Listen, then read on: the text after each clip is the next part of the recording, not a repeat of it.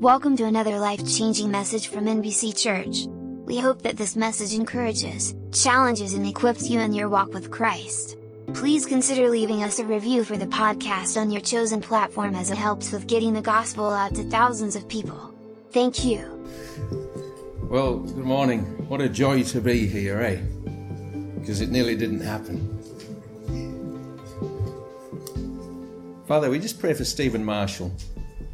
And we do thank you for his announcement on Friday, Lord, and the recognition that with misinformation it was time to change tack. We pray that you keep him humble, him and his whole government. And we pray, Lord Jesus, that your unseen hand might guide the government of this nation and guide the government of this state and counsel them, Lord, from your word and by your Spirit.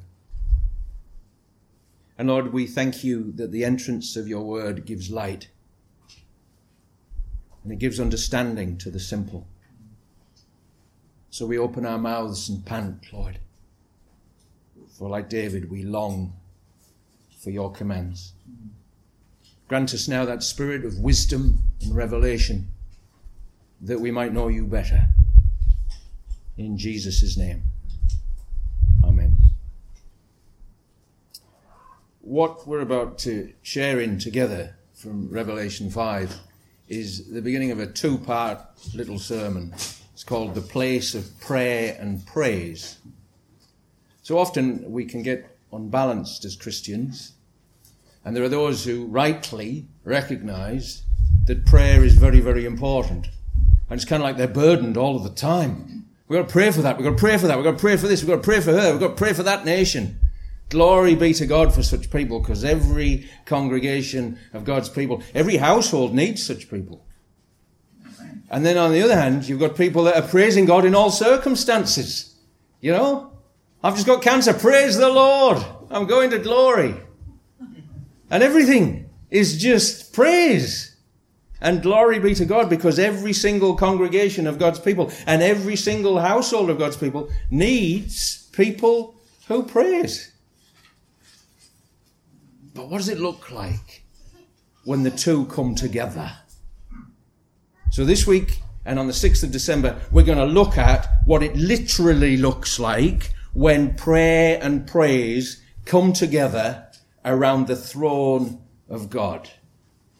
So we're starting today with Revelation chapter 5. And if you want to read ahead for 2 weeks today, we'll be looking at the first part of Revelation chapter 8 in 2 weeks' time.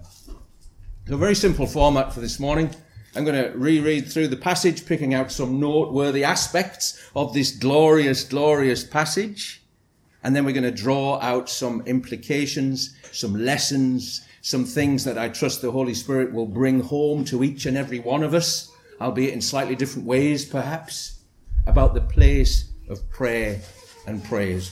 So to set the scene, John is on the island of Patmos, literally and physically, at a literal time in history, and he sees the Lord.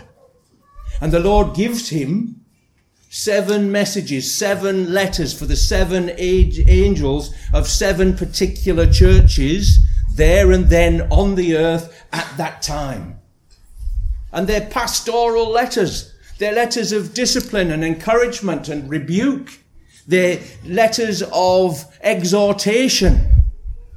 They're letters of truth for these 7 literal churches at that time in history when John, the pastor and possibly the one remaining of the 12 apostles on the earth, is exiled so that in Nero's eyes he can see what's happening to his beloved church. Little did the Roman emperor realize that Jesus was going to show John what was happening to his beloved church. And then in chapter 4, he's called up here. He hears a voice. He sees a door opened in heaven and a voice, a loud voice like a trumpet saying, "Come up here." And chapter 4 gives us this glorious, glorious vision of what Daniel 7 has called the Ancient of Days, seated upon his throne in the throne room of heaven. And he starts to see the 24 elders and the 4 living creatures that Ezekiel had seen in Ezekiel chapter 1. And after which I would suggest to you each of the 4 Gospels are kind of like symbolized. And then we read the following. Then I saw upon, the word there is upon, not in, the right hand of him. And it's upon because the Ancient of Days, the Father, is holding this which is upon his hand because it's in readiness for what's about to happen. The right hand of him who was seated on the throne, a scroll. If your version there has a book, it's not as good a translation in this particular context for reasons we'll see in a moment as the word scroll. The actual word there is biblion, and it's the same Greek word that's used in Matthew 16 verse 9 when Jesus talks about a bill of divorcement. It's a legal document, which is part of the reason why scroll is a better translation there than book. But if you've got book, that's fine. Just remember it's really a scroll. Seated on the throne, a scroll written within and on the back, sealed with 7 seals. Turn, if you would, to Jeremiah chapter 32. And we'll see why it's important that it's sealed. It's written on both sides. The context of Jeremiah 32, and remember, Scripture is its own greatest and best interpreter. If you want to understand what a particular passage of Scripture means, it's likely that there'll be something else in Scripture that will shed light on this particular passage. Why does God do that? Because God loves us to be in his word. At all times and in all circumstances, whether we're prayers or praisers, God loves us to be in his word. And it is the glory of God to conceal a thing, and the honour of kings is to search a matter out. And we're being given that honour this morning. And we're being given that honour whenever a preacher says, turn, if you would, to so-and-so chapter or passage or verse, like I've just done. And some of us think, oh, can I just stay on the passage? Well, no. Jeremiah 32. Context is Jeremiah is shut up in the house of the guard, in a dank, dark, stinking prison in a city that is about to fall to the Babylonians. He's in a mess that he predicted and prophesied and was resolute that that's what God was saying was going to happen to Zion, the city of the great king, the city of David, the city where God set his love upon. And now he can't win because the people didn't want to listen. The Babylonians are outside. The whole place is starving. And he's shut up in this dank, dark prison. What happens next? God says to him, your uncle's son, Hanameel, or in other words, your cousin, is about to come to you in this dank, dark prison when Jerusalem's about to fall. And he's about to ask you to buy a field. A place called Anathoth, not far from here. Probably didn't look like a field at the time. It was probably currently being trampled on by the Babylonian army and machinations of war. And God says to Jeremiah, buy it. 17 shekels of silver. Now notice about the scroll that we're about to read about in Jeremiah 32, verse 6 and a little bit onwards. And notice the importance of it being written on both sides. Jeremiah 32, verse 6. Jeremiah said, the word of the Lord came to me. Behold, Hanameel, the son of Shalom, your uncle, will come to you and say, buy my field that is at Anathoth, for the right of redemption by purchase is yours. We're not told about Hanameel's motives here. He's probably thinking, I need to get rid of this field because, Babylon's here and at least I can make a little bit of money. Some things don't change, do they? Whatever circumstances. Then Hanameel, my cousin, came to me in the court of the guard in accordance with the word of the Lord and said to me, buy my field that is in Anathoth in the land of Benjamin, for the right of possession and redemption is yours. Notice that. The right of possession and redemption is yours. You're my kinsman. So therefore you've got the right to buy this. That's important for our Revelation passage, for what's about to happen next. Buy it for yourself. Then I knew that this was the word of the Lord. And I bought the field at Anathoth from Hanameel, my cousin, and weighed out the money to him, 17 shekels of silver. I signed the deed, sealed it, got witnesses, and weighed the money on scales. Then I took the sealed deed of purchase containing the terms and conditions and the open copy. Now, the open copy is the sign, is the side that is there for all to see. This is a sale of transaction for so-and-so's field, Hannah Mills field in Naracoorte, and Jeremiah is about to buy it. That's what it says. On the back, where it gets sealed up, is all the terms and conditions, all of the small print. So both sides speak to the deed, the transaction, the purchase. One in very simple, obvious language, and the other in greater detail. That's what we need to know about when we come to Revelation 5. So turn back to Revelation 5.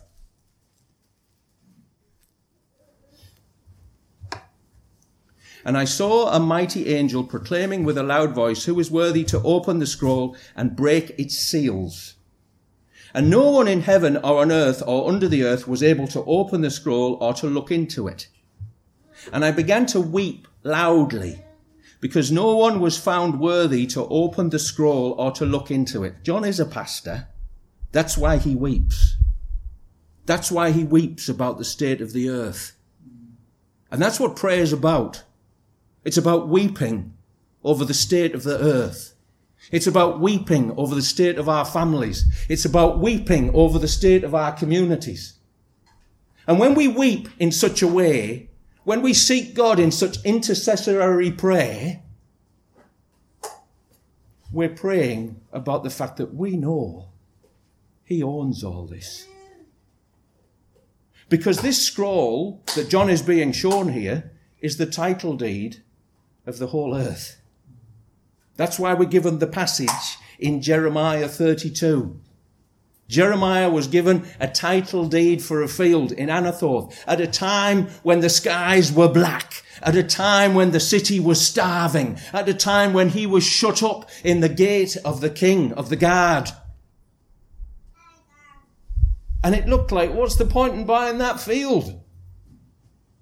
Just like sometimes when you weep in prayer, it's kind of like, what, Lord, why am I doing this? Because nothing's changing. You ever felt like that in prayer? John felt like that in prayer. Let's read on. And one of the elders said to me, weep no more. Behold, the Lion of the tribe of Judah, the Root of David, has conquered, so that he can open the scroll and its 7 seals. Now, who are the elders? There's 24 of them, Revelation 4 has told us. 12 plus 12.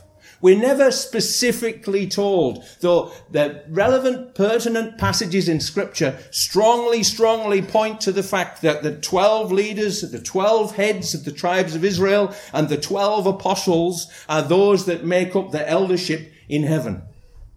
So one of them steps forward, and we're not told who he is. But there's 2 possibilities. Number 1 is Judah himself, the head of the tribe of Judah. But notice, there's no room for pride if it is Judah. He doesn't even mention, oh, look, my tribe's got the victory here. My tribe's got the preeminence here. It's all humble. Because Judah still remembers what he did to Tamar. Judah still remembers what he did to Joseph. He knows it is all of grace that his tribe, the Lion of the tribe of Judah, has conquered and is worthy. And the other possibility is, it's not Judah. It's one of the other 23 elders, one of the apostles, or one of the other 11 leaders of the tribes of Israel. Because how many of you know that grace leads to preferring one another in love? So this elder, whoever he is, isn't saying, oh, look at me, my tribe. This leader, whoever he is saying, look at him. Look at the Lamb. Look at the one who's about to walk into this throne room of heaven. And between the throne and the 4 living creatures and among the elders, I saw a lamb standing. What did John the Baptist say at the beginning of John's Gospel? Behold the Lamb of God who takes away the sin of the world. Well, here's the Lamb in glory.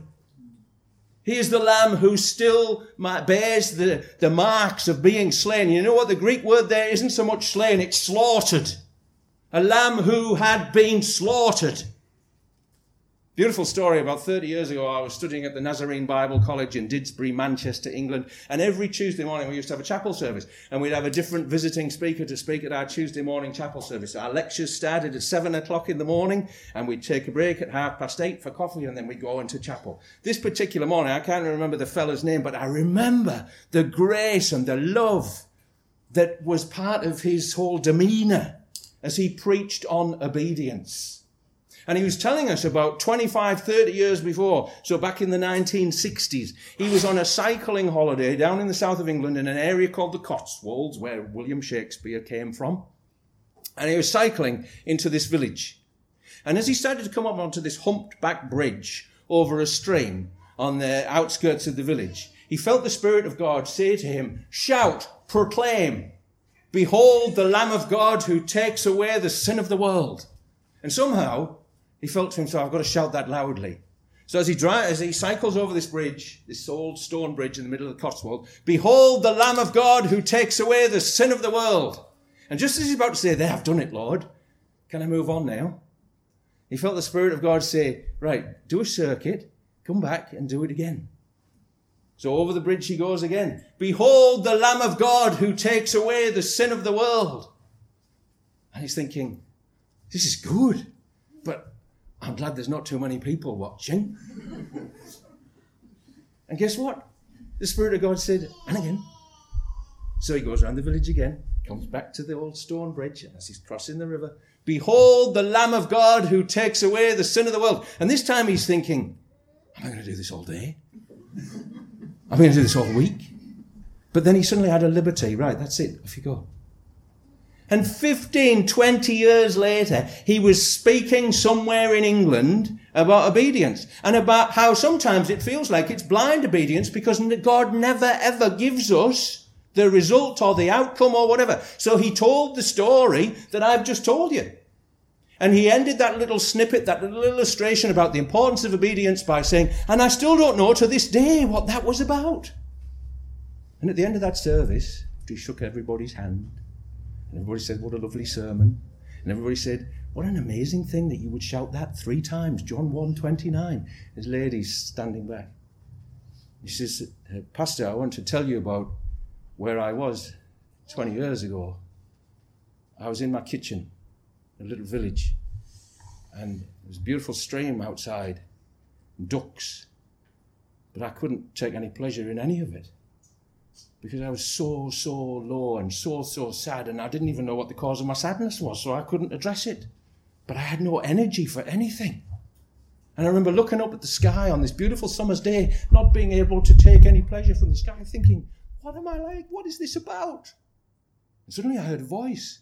"Behold the Lamb of God who takes away the sin of the world." And I thought, could that be God? And I was reminded of when I used to go to church as a little girl. And something that felt a little bit like hope began to grow in me. And I said, "Lord, I'm sorry I haven't prayed for so long, for so many, many years. If that was you, would you please confirm that that was you?" And she said, and I heard the voice. "Behold the Lamb of God who takes away the sin of the world." It was a distinctive man's voice. It sounded like it was coming from the bridge.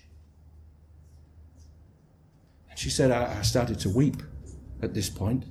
I started to cry because I realized that my depression, my sadness, was all to do with the things I'd hankered after, all to do with the things I'd tried to fill my life with. And I'd missed the whole point and purpose of my life.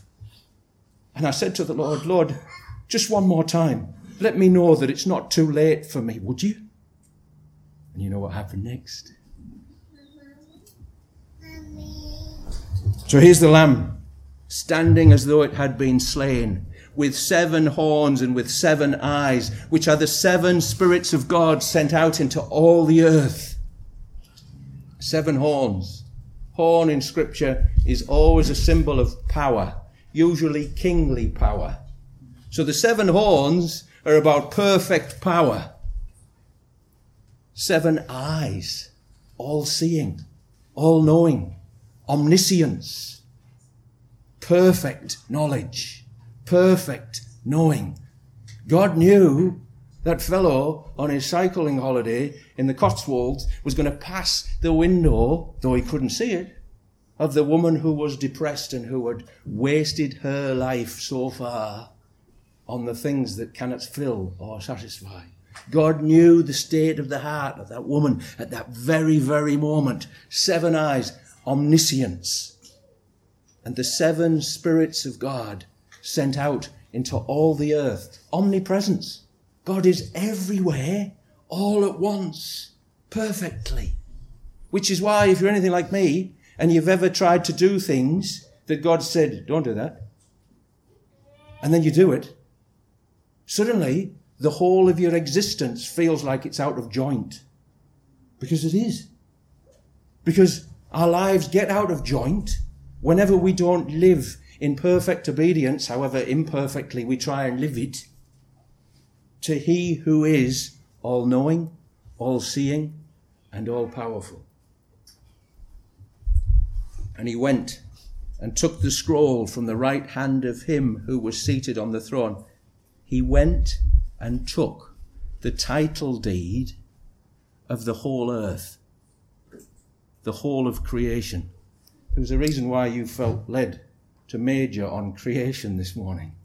There was a reason why you felt led to give us Psalm 23 and Psalm 100 and to mention the fact that creation seems to be coming up a lot at the moment. That's virtually what you said, wasn't it? Because this scroll is the title deed of the whole earth. I have the privilege at times of, going to morning Eucharist in the Anglican Church in Mount Gambier. And some people frown at liturgical churches, but you know what? Every single week I hear the following words. In fact, I'm part of saying the following words. He ascended into heaven and is seated at the right hand of the Father. He will come again in glory to judge the living and the dead, and his kingdom will have no end. Glory be to God for the creeds. And he went and took the scroll from the right hand of him who was seated on the throne. When he had taken the scroll, the 4 living creatures, the one that looked like the lion, the one that looked like the calf, the one that looked like the man, the one that looked like the eagle in flight, and the 24 elders, which we're assuming are the 12 leaders of the tribes of Israel and the 12 apostles, fell down before the Lamb, each holding a harp and golden bowls full of incense, which are the prayers of the saints. If you've ever felt, God, you don't answer my prayers because I prayed for so long and I didn't see the answer. What was that about, Lord? This is what that was about, because it's still to come. David says in Psalm 141 verse 2, may my prayers be to you as incense, and the lifting up of my hands as the evening offering. We were praying earlier this morning, David and I, and God spoke to us about the evening offering. What happened at the time of the evening offering? Daniel received the visit from Gabriel, who said, from the moment you began to pray, your prayers were heard, David, and I stand in the presence of God and I've come to tell you the answer to what you were praying. At the time of the evening offering, you can check it out in the book of Daniel. The prime minister of Babylon was spoken to by an angel at the time of the evening offering. Peter and John went up to the temple to pray when they're still a bit bewildered about what is this about? What has happened to us? We know that we saw Jesus die. We know that he's risen again. We know that we've been filled by the Spirit of God. We've seen him speak to men and women from all nations under heaven.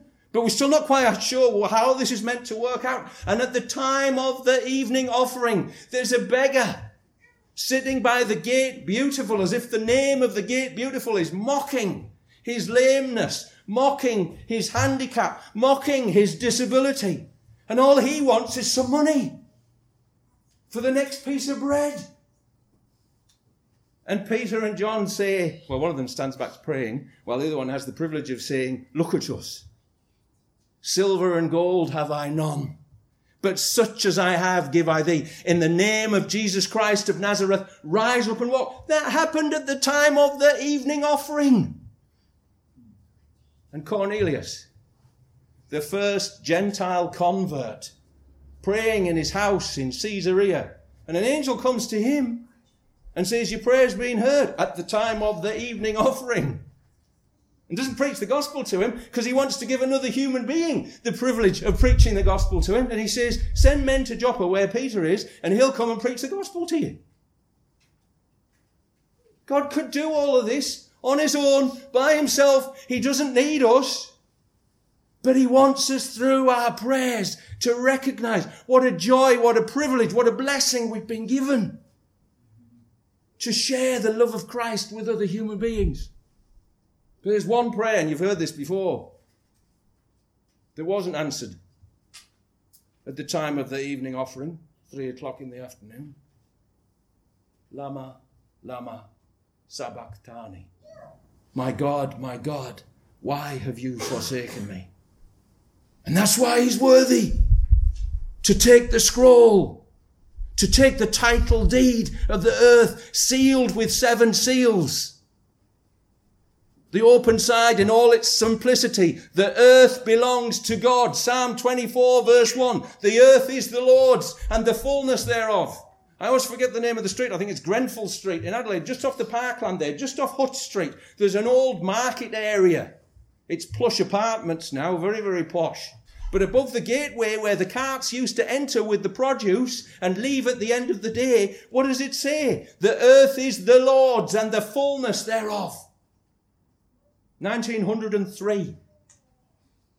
People knew a thing or two in 1903.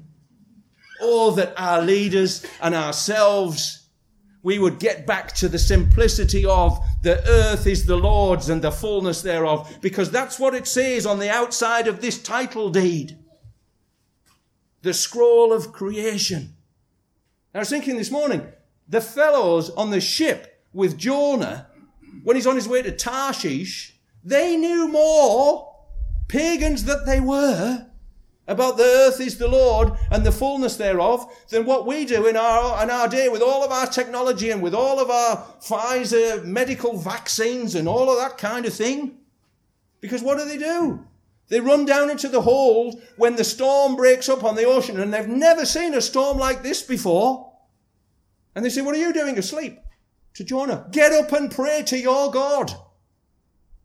Perhaps he will deliver us. Perhaps he will have mercy upon us. By the way, who's your God? And Jonah says, I'm a Hebrew. And he's the God of Israel, the maker of heaven and earth. And then they're really shocked. What? We've heard of him.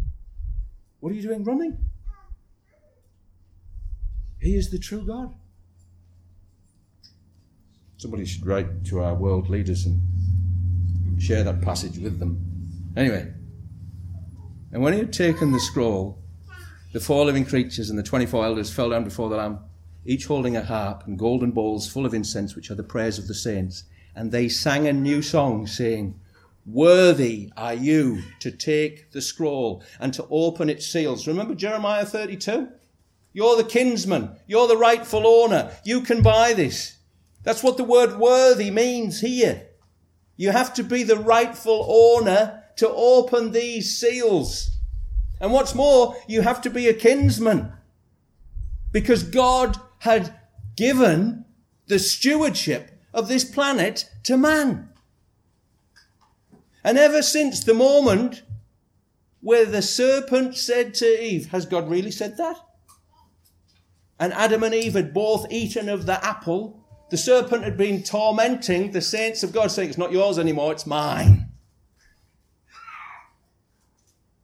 So it had to be a human being, son of man, son of God, rightful owner and kinsman, who was worthy to open the scroll. And if you want to know more about that, let the book of Ruth interpret that for you. For you were slain, you were slaughtered, And by your blood you ransomed people for God from every tribe and language and people and nation. Notice there's 4 clauses there. Every tribe, language, people and nation. 4 in Scripture always refers to the 4 corners of the earth, the 4 winds of heaven, the 4 seasons. Wherever you see the number 4, especially when it arises with repetition as it's about to here, you know he's talking about the whole of creation. And let me tell you something as well about the way that those words are written there in Scripture. Every tribe, language, people and nation. We would have said a whole bunch of folk from all across the earth. That was folk. F-O-L-K. A whole bunch of people from across the earth. But God doesn't say that. He says tribe and language and people and nation. There's a lesson here about prayer. Given that we're talking here about the place of prayer and praise. Prayer is always meant to be specific. God calls individual saints to pray for specific people, specific tribes, specific nations, for Bible translation to happen into particular languages. Because he knows we cannot cope with the whole lot. But he gives us the privilege of praying specifically and intentionally for little bits that matter to him. Do you know what? I pray regularly for Levan Akalmo Sulishvili and for Zura Banana Kutsishvili. If it wasn't for prayer, I couldn't pronounce those words. Levan Akalmo Sulishvili is a medical doctor and evangelist in Georgia, rural Georgia, not Georgia, America, that's just recontested their election or recounted or whatever they've done. Georgia, of which Tbilisi is the capital. Zura Banana Kutsishvili, minister in the villages of Svideba and Jugani and Gurgaon and Gudzani. There was a time in my life when God called me to pray for Uzbekistan. I didn't even know where Uzbekistan was.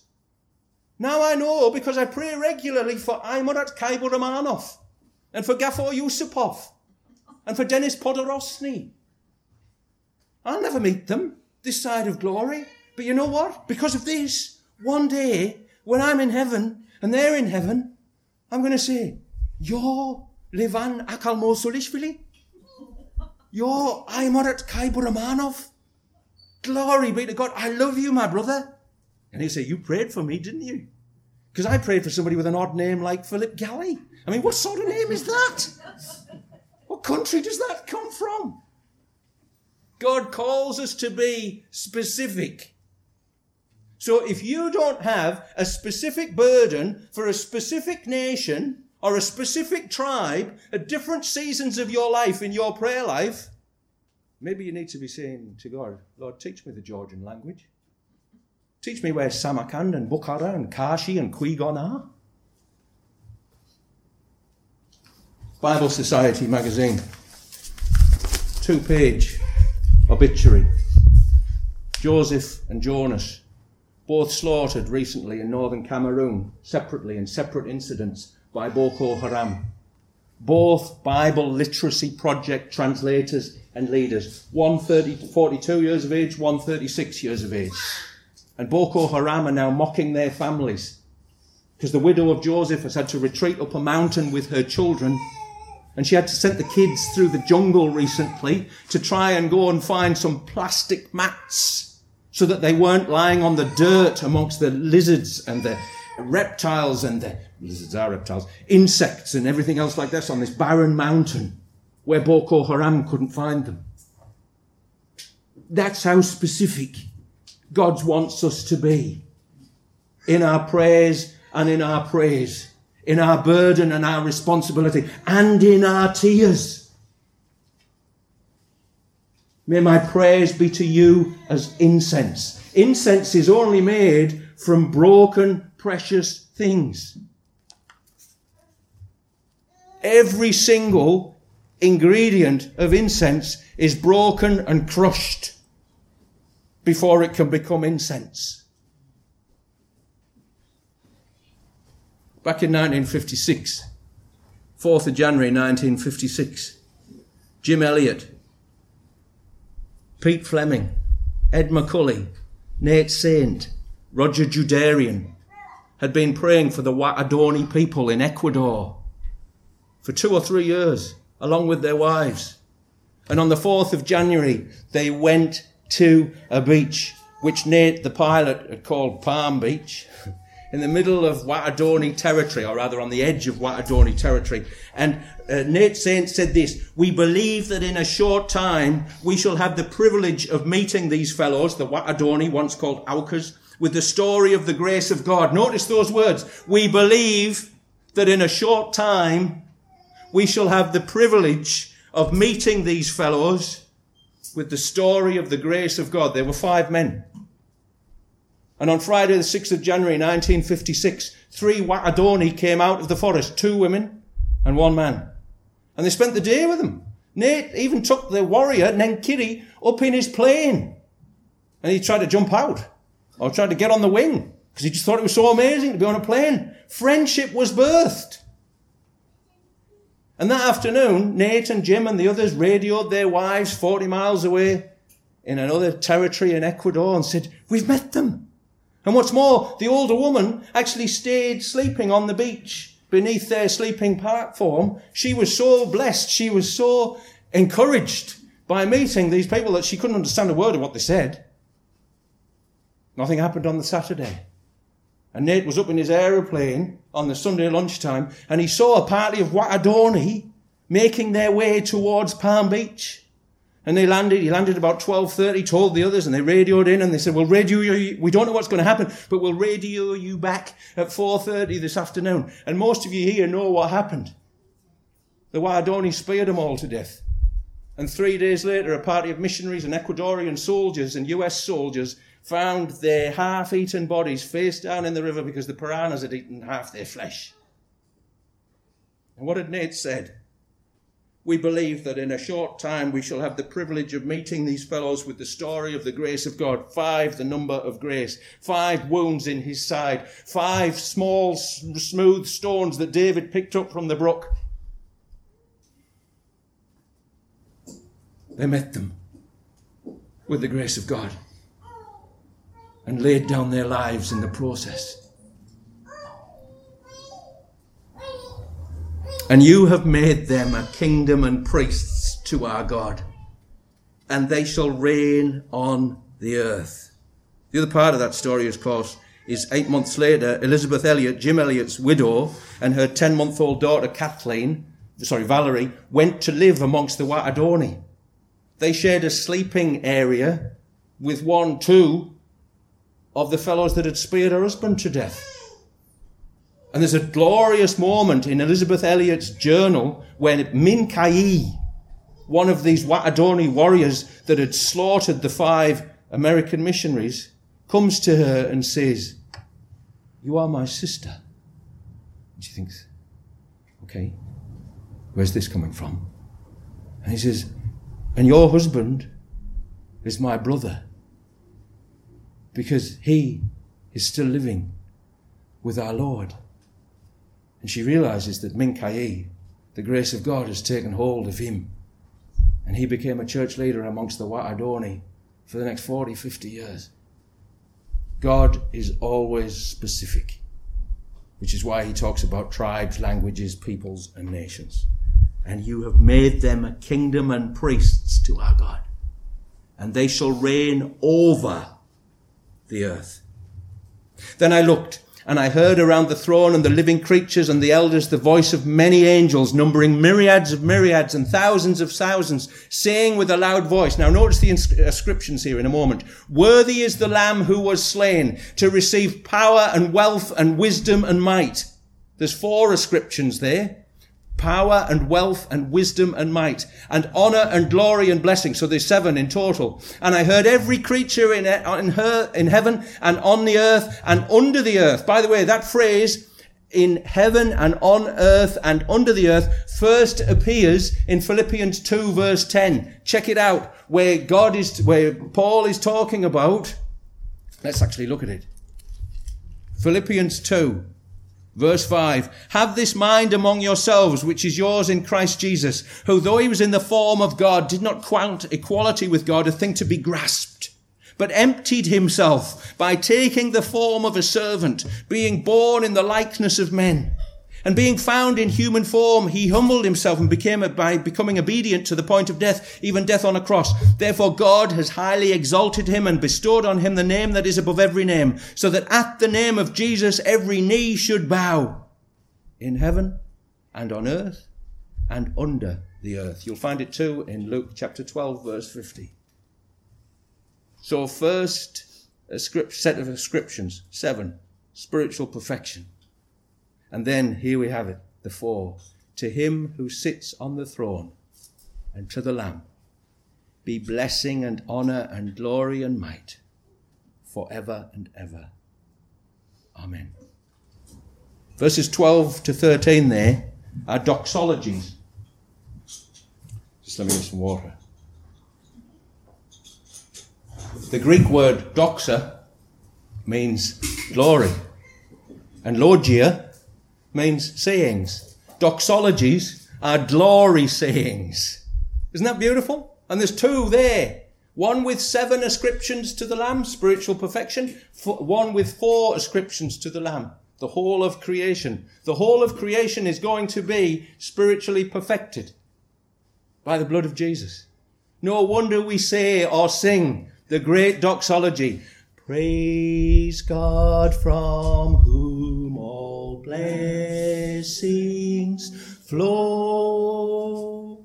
Praise him, all creatures here below. Praise him above, ye heavenly host. Praise Father, Son, and Holy Ghost. You see the power of praise. Isn't it glorious? We just sang a glory saying together at a time of COVID. Somebody in years to come might say, the whole world was clamouring for a vaccine. And this bunch of people in Naracoorte, they sang the great doxology. Which one was wiser? Verse 14. And the 4 living creatures said, Amen. And the elders fell down and worshipped.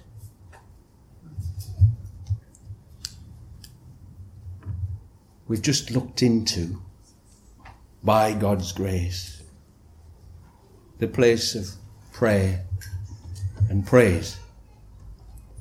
In 2 weeks' time, we're going to see prayer and its fruit and its fulfillment being poured out upon the earth. And I'll save that sermon for then.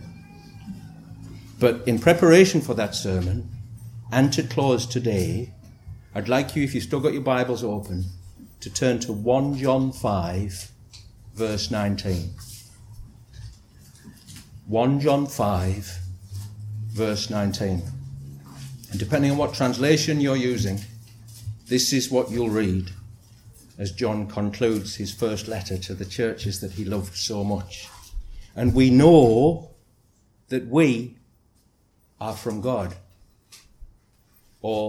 And we know that we are of God. And that the whole world lieth or lies in wickedness. Some of your translations might say in that second part, and the whole world lies in the grip of the evil one. But where are we from?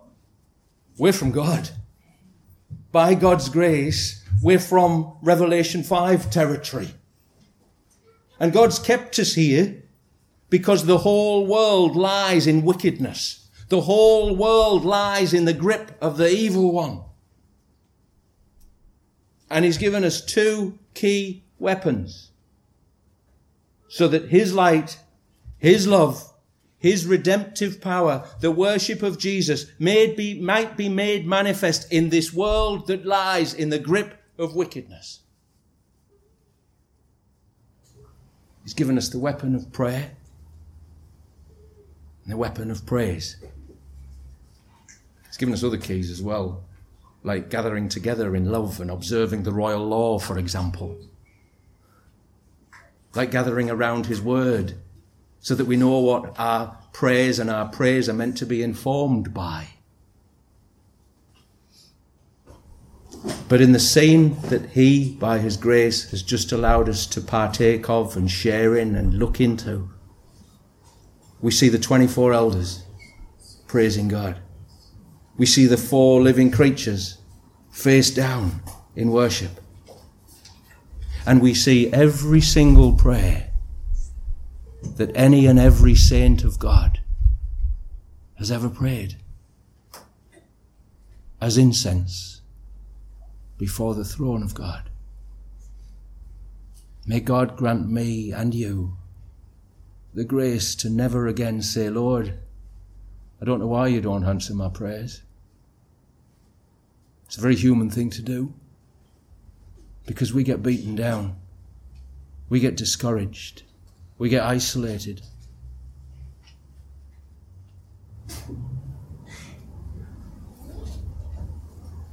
But the title deed of this earth has been given to the Lamb that was slain. The Lamb that paid the price for your sin and my sin.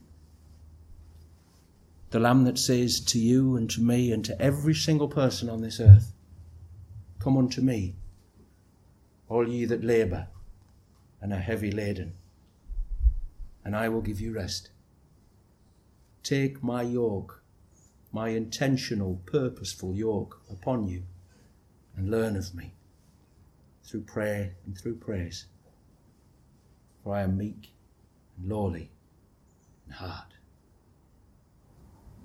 Let's pray. Father, we thank you that David was right earlier. Revelation 5 is a powerful passage.